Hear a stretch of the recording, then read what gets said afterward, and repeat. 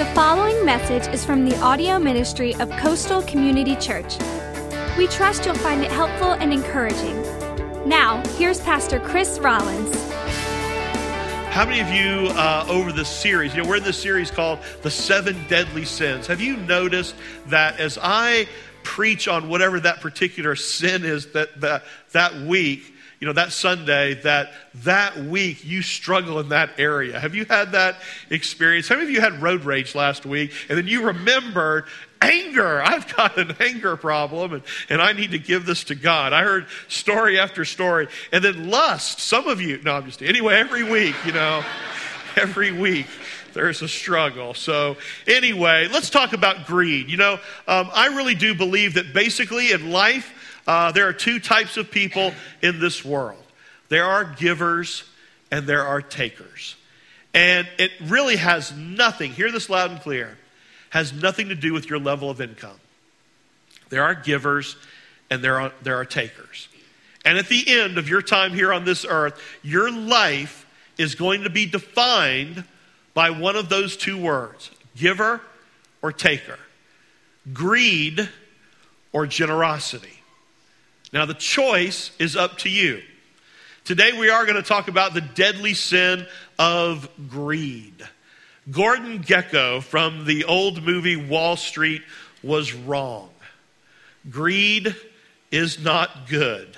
You remember the original movie from back in the 80s? It kind of defined a generation in the 80s, Greed and Gordon Gekko. And then they remade the movie, I think, in 2010. Anybody remember who played Gordon Gekko? Who played him in the movie? Michael Douglas. Well, he plays this Wall Street tycoon. And in the original movie, he's about to orchestrate another hostile takeover of yet another company. And then he makes this big grandstand speech. Here's part of what he said. The point is, ladies and gentlemen, that greed, for a lack of a better word, is good. Greed is right. Greed works. Greed clarifies, cuts through, and captures the essence of the evolutionary spirit. Greed in all of its forms. Greed for life, for money, for love, knowledge, has marked the upward surge of mankind. And greed, you mark my words, will not only save Teldar Paper, but another manufacturing malfunctioning corporation called the United States of America. Sounds like a stump speech for a candidate, I know, doesn't it? But greed is not good. Greed is deadly. Greed is destructive. Now, do not misunderstand me. Money in and of itself is neutral. Money is not evil. The Bible, in fact, never says that. 1 Timothy 6, 9 and 10, part of this is often misquoted, but listen to this. The Apostle Paul is talking about greed. He says, but people who long to be rich, there it is right there, but people who long to be rich fall into temptation and are trapped by many foolish and harmful desires that plunge them into ruin and destruction. For the what of money? For the love of money. Doesn't say money in and of itself. For the love of money is at the root of all kinds of evil. And then, boy, this last part is true. And some people, craving money, have wandered from the faith and have pierced themselves with many sorrows. Again, he's talking here about greed. Now, the answer to greed, the antidote to greed, that's what we've really been looking at in this series, is not the sin in and of itself, but the virtue. Okay? The virtue that I want us to talk about today really is generosity. Generosity, being a giver. Now, what I'm going to try to do in the next few minutes that we have together is basically take literally hundreds of verses in the Bible and in the New Testament and kind of condense them down to what the Bible has to say is the basic teaching about generosity. Because I believe that the Bible is really clear that Jesus calls you and I to a higher level of living. He calls us to live our lives by the standard of generosity. That our lives are to be defined, that our no longer should our culture and our world be defined by greed, but instead, if you're a follower of Jesus, it's to be defined by generosity. In fact, in Acts chapter 20, verse 35, Paul quotes Jesus as saying, and this is a famous quote, it comes from Jesus. He said, it's more what? Blessed to give than to receive. It's more blessed to give than to receive. So, you and I get to choose. It's actually your choice. What are the words that are going to define you at the end of your life? Giver or taker? Greed or generosity? Now, greed, a way to understand greed is living with a closed fist. Everybody get your fist and just make a ball with your fist, kind of squeeze it really tight, okay? Shake it at your neighbor. No, don't do that. That's greed, okay? Now, we live in a society today that is dominated with this, with closed fist living. It's where we basically look at everything we have and we say, you know what? It's mine. It's mine, it's mine, it's mine, it's mine. And you can't have it. But there's a better way to live. Jesus calls us to a higher standard. Remember last week, we talked about anger, and then he said, turn everything upside down. He said, but I say to you. And he does that time and time again. And here's another example. He calls us to live by a higher level of living. And he calls us to live a lifestyle of open-handed living. Open-handed living. Of generosity. This is where, instead of closed-fisted, you open your hands and you say to God, God, you have given me everything that I have. I wouldn't have anything if it wasn't for you. Instead of saying it's mine, it's mine, it's mine, and you can't have it, it's yours. It's yours, it's yours, it's yours. And I'm going to use what you have given me for your good and your glory to try to make a difference in this world. So today, that's what I want us to talk about. How do we do that? What does that look like? What does it look like to live a life with an open hand? So, look at your outline. The highest level of living is generous living. Generous living. Now, think about it for a second. Do you want your life to be defined by greed? Because greed, at the end of the day, is a life-draining option. Generosity is a life-giving option. Greed is always win-lose. Generosity is win-win. Greed is the key to paranoia and worry. You're always afraid that somebody else is going to take what you have. Generosity, on the other hand, is the key to joy. It's the key to freedom. It's the key to, actually, I think, prosperity. Using what you've been given to make a difference. Greed just robs you of your life. Generosity, on the other hand, it is contagious and it's life-giving. So today I want to challenge you to live a life, an open-handed life of generosity. And I want us to talk about what does that look like? How can you walk out of here today and go, I want to live a life of generosity? And so we're going to take literally hundreds of verses, and I'm going to condense them down to basically 4 basic areas of generous living, okay? 4 areas. Number 1, generous living means that I am generous with my time.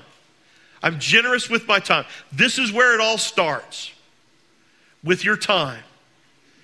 And it starts with you trying to figure out, what am I going to do with the time that I've been given? Because time, that is the greatest resource you have. That's the most valuable resource you have.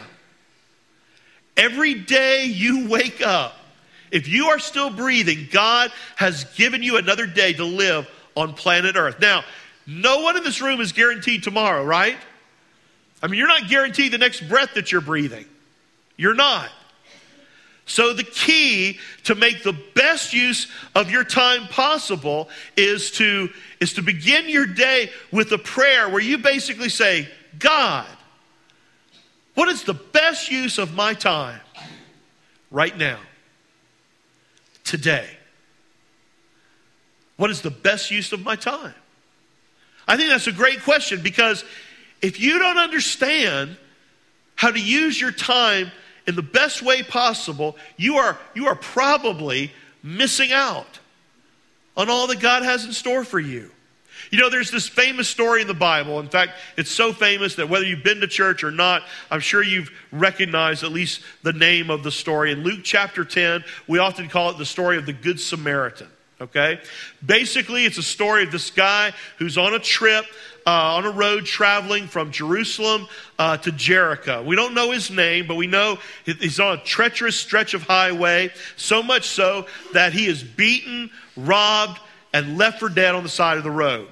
Now, so here he is, lying on the side of the road, in ancient times, left for dead. And as Jesus is telling the story to his disciples and to the people gathered, he says, there are three people who come by this guy in the story.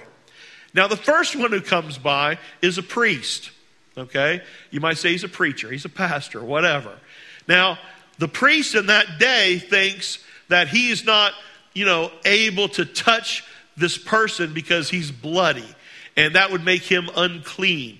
And so he keeps the religious rules of the day. He's more interested in, religion than he is in people. And so he just keeps walking past the person who was left for dead on the side of the road.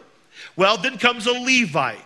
Now, the Levite actually holds himself to what he believes is a somewhat higher standard, and he actually decides not only to pass the guy on the side of the road, but cross the street and pass by on the other side of the road, literally, and to ignore the guy completely. And so next comes a Samaritan. Now, the guy that's on the side of the road who's bleeding and who's been robbed was a Jew. And most of the people who are listening to the story are all Jewish. And so as soon as they hear Samaritan, they're like, ooh, Samaritan, because the Jews and the Samaritans didn't get along with each other. But the amazing part of this story is that the Samaritan comes along and he actually stops and helps the guy, takes care of his wounds, and then takes him to like a local inn and pays for everything. In fact, even tells the innkeeper that, hey, if you incur any more expenses, let me know and I will take care of it. And everybody's kind of shocked. And then at the end of the story, Jesus basically says, okay, which one of these people are we to be like? And the disciples say, well, I guess we should be like the one who showed mercy, the one who helped him. And Jesus said, yes, go and do likewise. So Jesus said that we should be like the Good Samaritan. We should be like the person who is quick to use their time, their resources, their money, and help people. Now, again, obviously, what separates the Samaritan from the other two guys in the story? Well, again, he decided that the best use of his time, his energy, all of his resources was to serve other people, was to stop and to help somebody in need. I don't know that he did this for sure. Jesus is telling a story, but in my mind, he was somebody who understood and prayed that prayer. God, what is the best use of my time right now, today? What would that do in your life, in our lives, if we regularly prayed that prayer? If we became generous with our time, with our schedule, with our appointments. And we said, God, whatever your priorities are, I want them to become my priorities. I mean, what a difference that would make. I mean, some of you are, kind of up in the air right now about jobs and where you live and your school and all that kinds of thing. What if you just prayed, God, what is the best use of my time for this season? Where would you have me? How could I use my time for your good and for your glory to help others and to serve your kingdom? What is the best use of my time?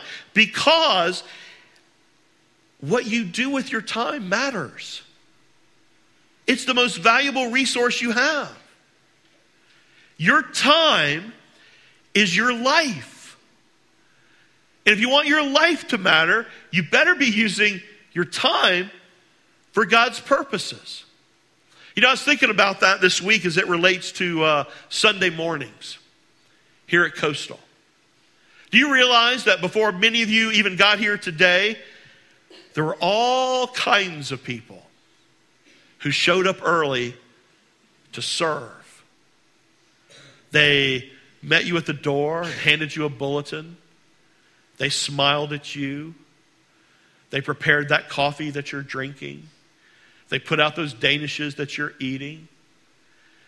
They prepared to love and to serve and to teach your children about Jesus. They prepared and went through and went through the worship songs so that they could lead you well in worship.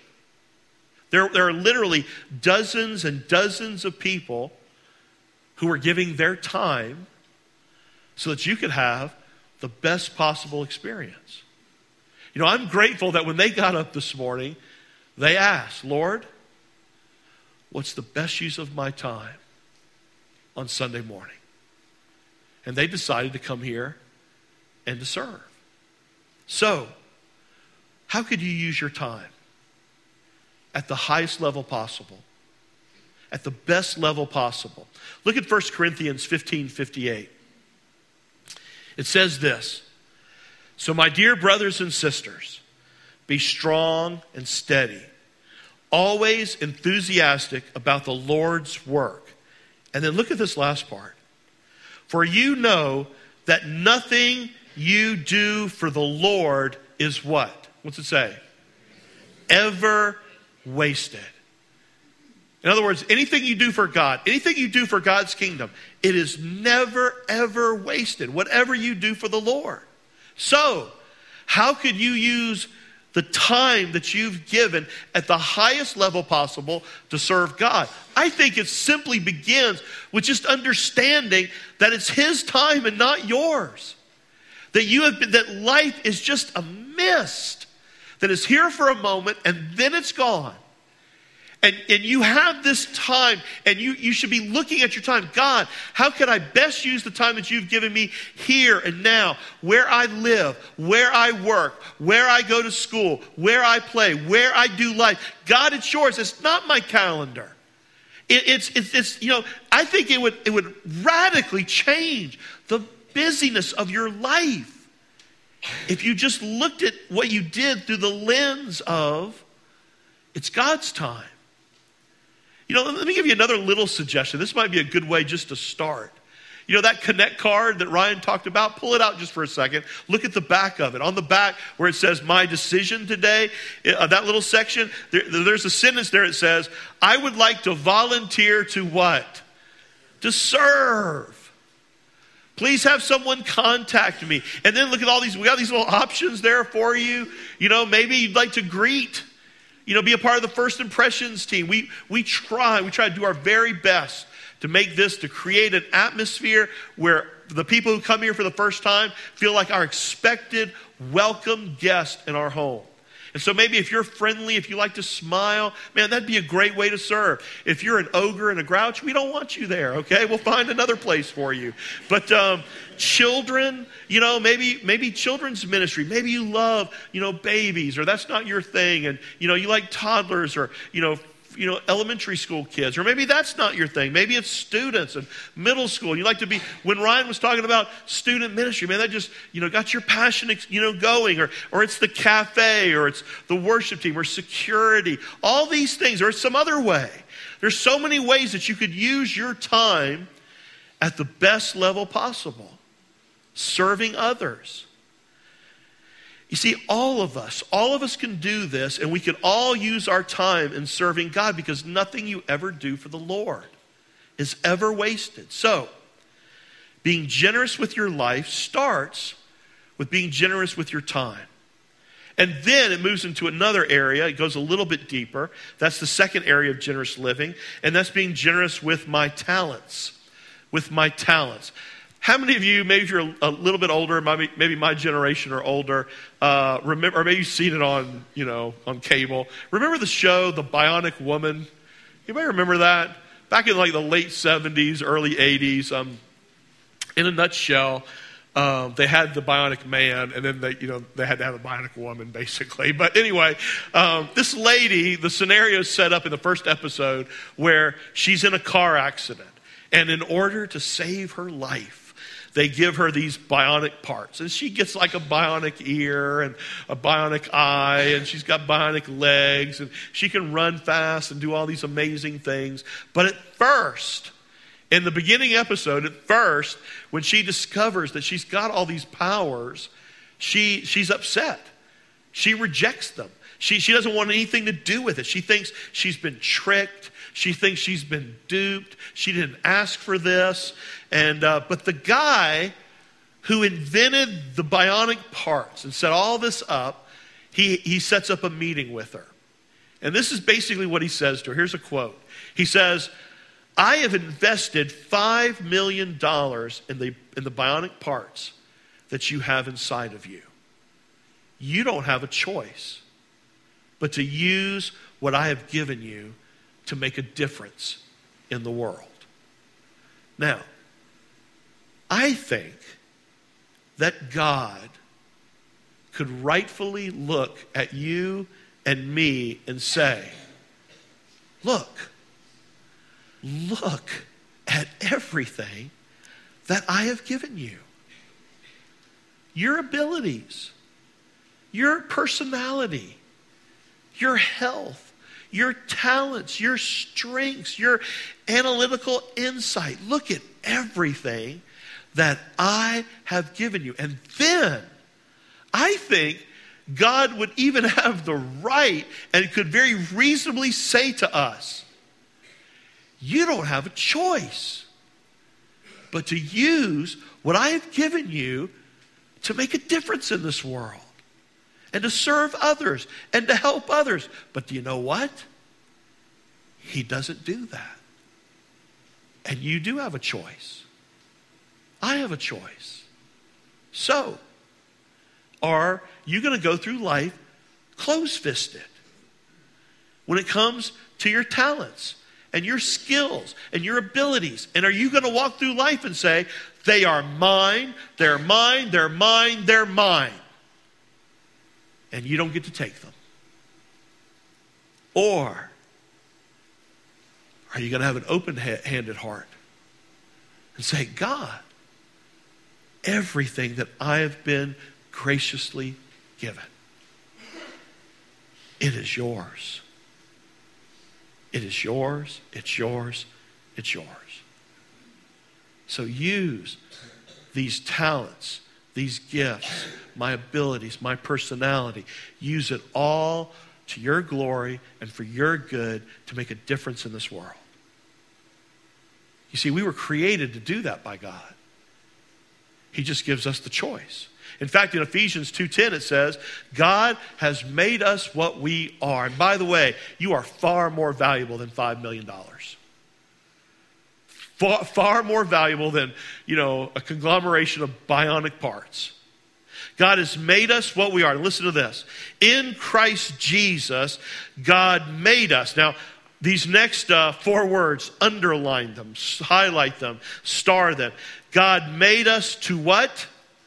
To do good works. To do good works, which God planned in advance to live our lives doing. So, if you want to live life at the highest level, then you've got to look at what you've been given as a way and as a means to do good works, to do kingdom things. Now, where could you start? How could you begin? Well, the Bible gives us some insight as well on how you could do this. 1 Corinthians 12, verse 7, listen to this. It says, a spiritual gift is given to each of us. Now here it is. A spiritual gift is given to each of us as a means of helping ourselves. It doesn't say that, does it? You love it when I do that. You're almost expecting it now, aren't you? It doesn't. A spiritual gift is given to each of us as a means of helping what? Who? The entire church. That's the starting place. You're to use what you've been given to help the body of Christ, to help believers, to build up the church. That's been God's plan from the beginning. It's to look at your time, to look at your talents and your abilities through the lens of an open hand. God, it's yours. How could I use it to build up the kingdom, to build up the church, the body of Christ? And now, as you send me as a missionary where I live, work, and play, how could I use the things that you've given me for kingdom purposes? You see, our goal here at Coastal is for every person to use their talents to serve in the kingdom. And we're passionate about that. We want every member, we say in our membership class, to be a minister. Every member is a minister. Minister just means servant. That's it. And so every person of our church needs to be serving. And you say, why? Well, because it's impossible for you and I to become like Jesus without serving. You know, to say that positively, you're only like Christ when you learn to serve. You know, that means you look at your time, you look at your talents, and you open up your hands. And you say, God, use me. So, that's the first two areas of living at that high level of generous living. But there's another area. In fact, Jesus had more to say about this one than he did almost anything else he talked about. And it's being generous with my treasure. Generous with my treasure. You might as well say generous with my money. This is where the rubber meets the road. What are you doing with your money? You can be generous with your time. You can be generous with your talents. But if you are greedy with your treasure, you have a closed hand. And you have cut off God's blessing in your life, and you're a taker. Now, being generous with money is the antidote today to materialism and to greed. And Jesus said it is the foundation of being generous. And the foundation of being generous with your treasure is learning to tithe. In fact, so many people think that tithing is only in the Old Testament. Look what Jesus said in Matthew 23:23. He basically gives a strong endorsement to tithing. He says, yes, you should tithe. And you shouldn't leave the more important things undone either. So to Jesus, tithing is just foundational. Now let me just cut to the chase, make this very, very simple. Tithing means 10%. It means the first tenth of what you earn, you give back to God. The only reason, listen, you have anything, the only reason you are able to make anything is because God has given you your time and your talents. And because he has given you your time and your talents, he says you're to take the first 10% of your treasure of what you earn and you're to tithe that back to God. Now, some of you have been tithing for a long time. You know the power of giving, the power of tithing. You know and you've experienced that it is more blessed to give than to receive. And so I want to summarize all the New Testament teaching of this area of treasure in 3 simple words. So write these down. It's not on your outline. The first word is simply consistent. Consistent. The Bible says that you are to be consistent givers. We are to be consistent. In other words, very simply, whenever you get paid, you're to give something back to God, whether that's weekly, bi-monthly, monthly. The second word is the word proportional. Proportional. In other words, you're to give a proportion back to God, a percentage. That's where 10% comes in. It is the first 10%. It's the first fruits. And then the third word is sacrificial. Sacrificial. Here's how it works. Very simple. You and I are to be consistent and proportional all the time to the local church, your place of worship. So, every week or however you get paid, you and I are to be consistent and proportional. Now again, like we say here at Coastal, it doesn't matter how you do that, whether you give online, when the buckets are passed, texting. It doesn't matter how you give your tithe, as long as you are consistent and proportional. We're to do that all the time. But then the Bible, then Jesus is Jesus. And he takes it up a whole nother notch. And the Bible is very clear that from time to time, God's people are to stretch themselves and to give sacrificially. You do that by giving above and beyond the tithe as God leads you and your family. And you do that through blessing other ministries, through special offerings, through special needs. Jesus said in Matthew 6:21, hey, wherever you put your money, wherever your treasure is, there your heart is also. So, how could you be generous with your treasure? Well, be consistent, be proportional, and be sacrificial. Listen, how do you see your money? Like this? Or like this? You see, you can give without loving. I don't care what you say. You can't love without giving. And so if you love God, Jesus says, you'll want to give. That's where your treasure is. He says, you'll give your time, you'll give your talent, and you'll give your treasure. Now, that leads us to the last area of generous living, and it is being generous with my testimony. Being generous with my testimony. Listen to me. If you're a follower of Jesus, you got a story to tell. That's your testimony. If you're a follower of Jesus, you have a story to tell. God wants you and I to be open-handed with our story. In other words, he wants you to be quick to tell the story of how God has made a difference in your life, how he's impacted your life, how he has blessed your life, how he has changed your life through a personal relationship with Jesus. There's this great story in Acts chapter 26 where the Apostle Paul, he's been arrested and he has an opportunity now to give his defense, okay, before King Agrippa. King Agrippa was the leader of the rulers that day, and Paul was about to be sentenced to death. Now, instead of Paul standing up and kind of giving this elaborate defense of why he's not guilty and making his case for why he should not be killed, you know what he does? He stands before King Agrippa and he shares his personal testimony. He just shares his story. In fact, in Acts 26:16, he recalls how Jesus said this to him. And I think Jesus is speaking to you and me today through these very words. He says, I have appeared to you to appoint you as my servant and my what? My witness. You are to tell the world about this experience. And he tells his story.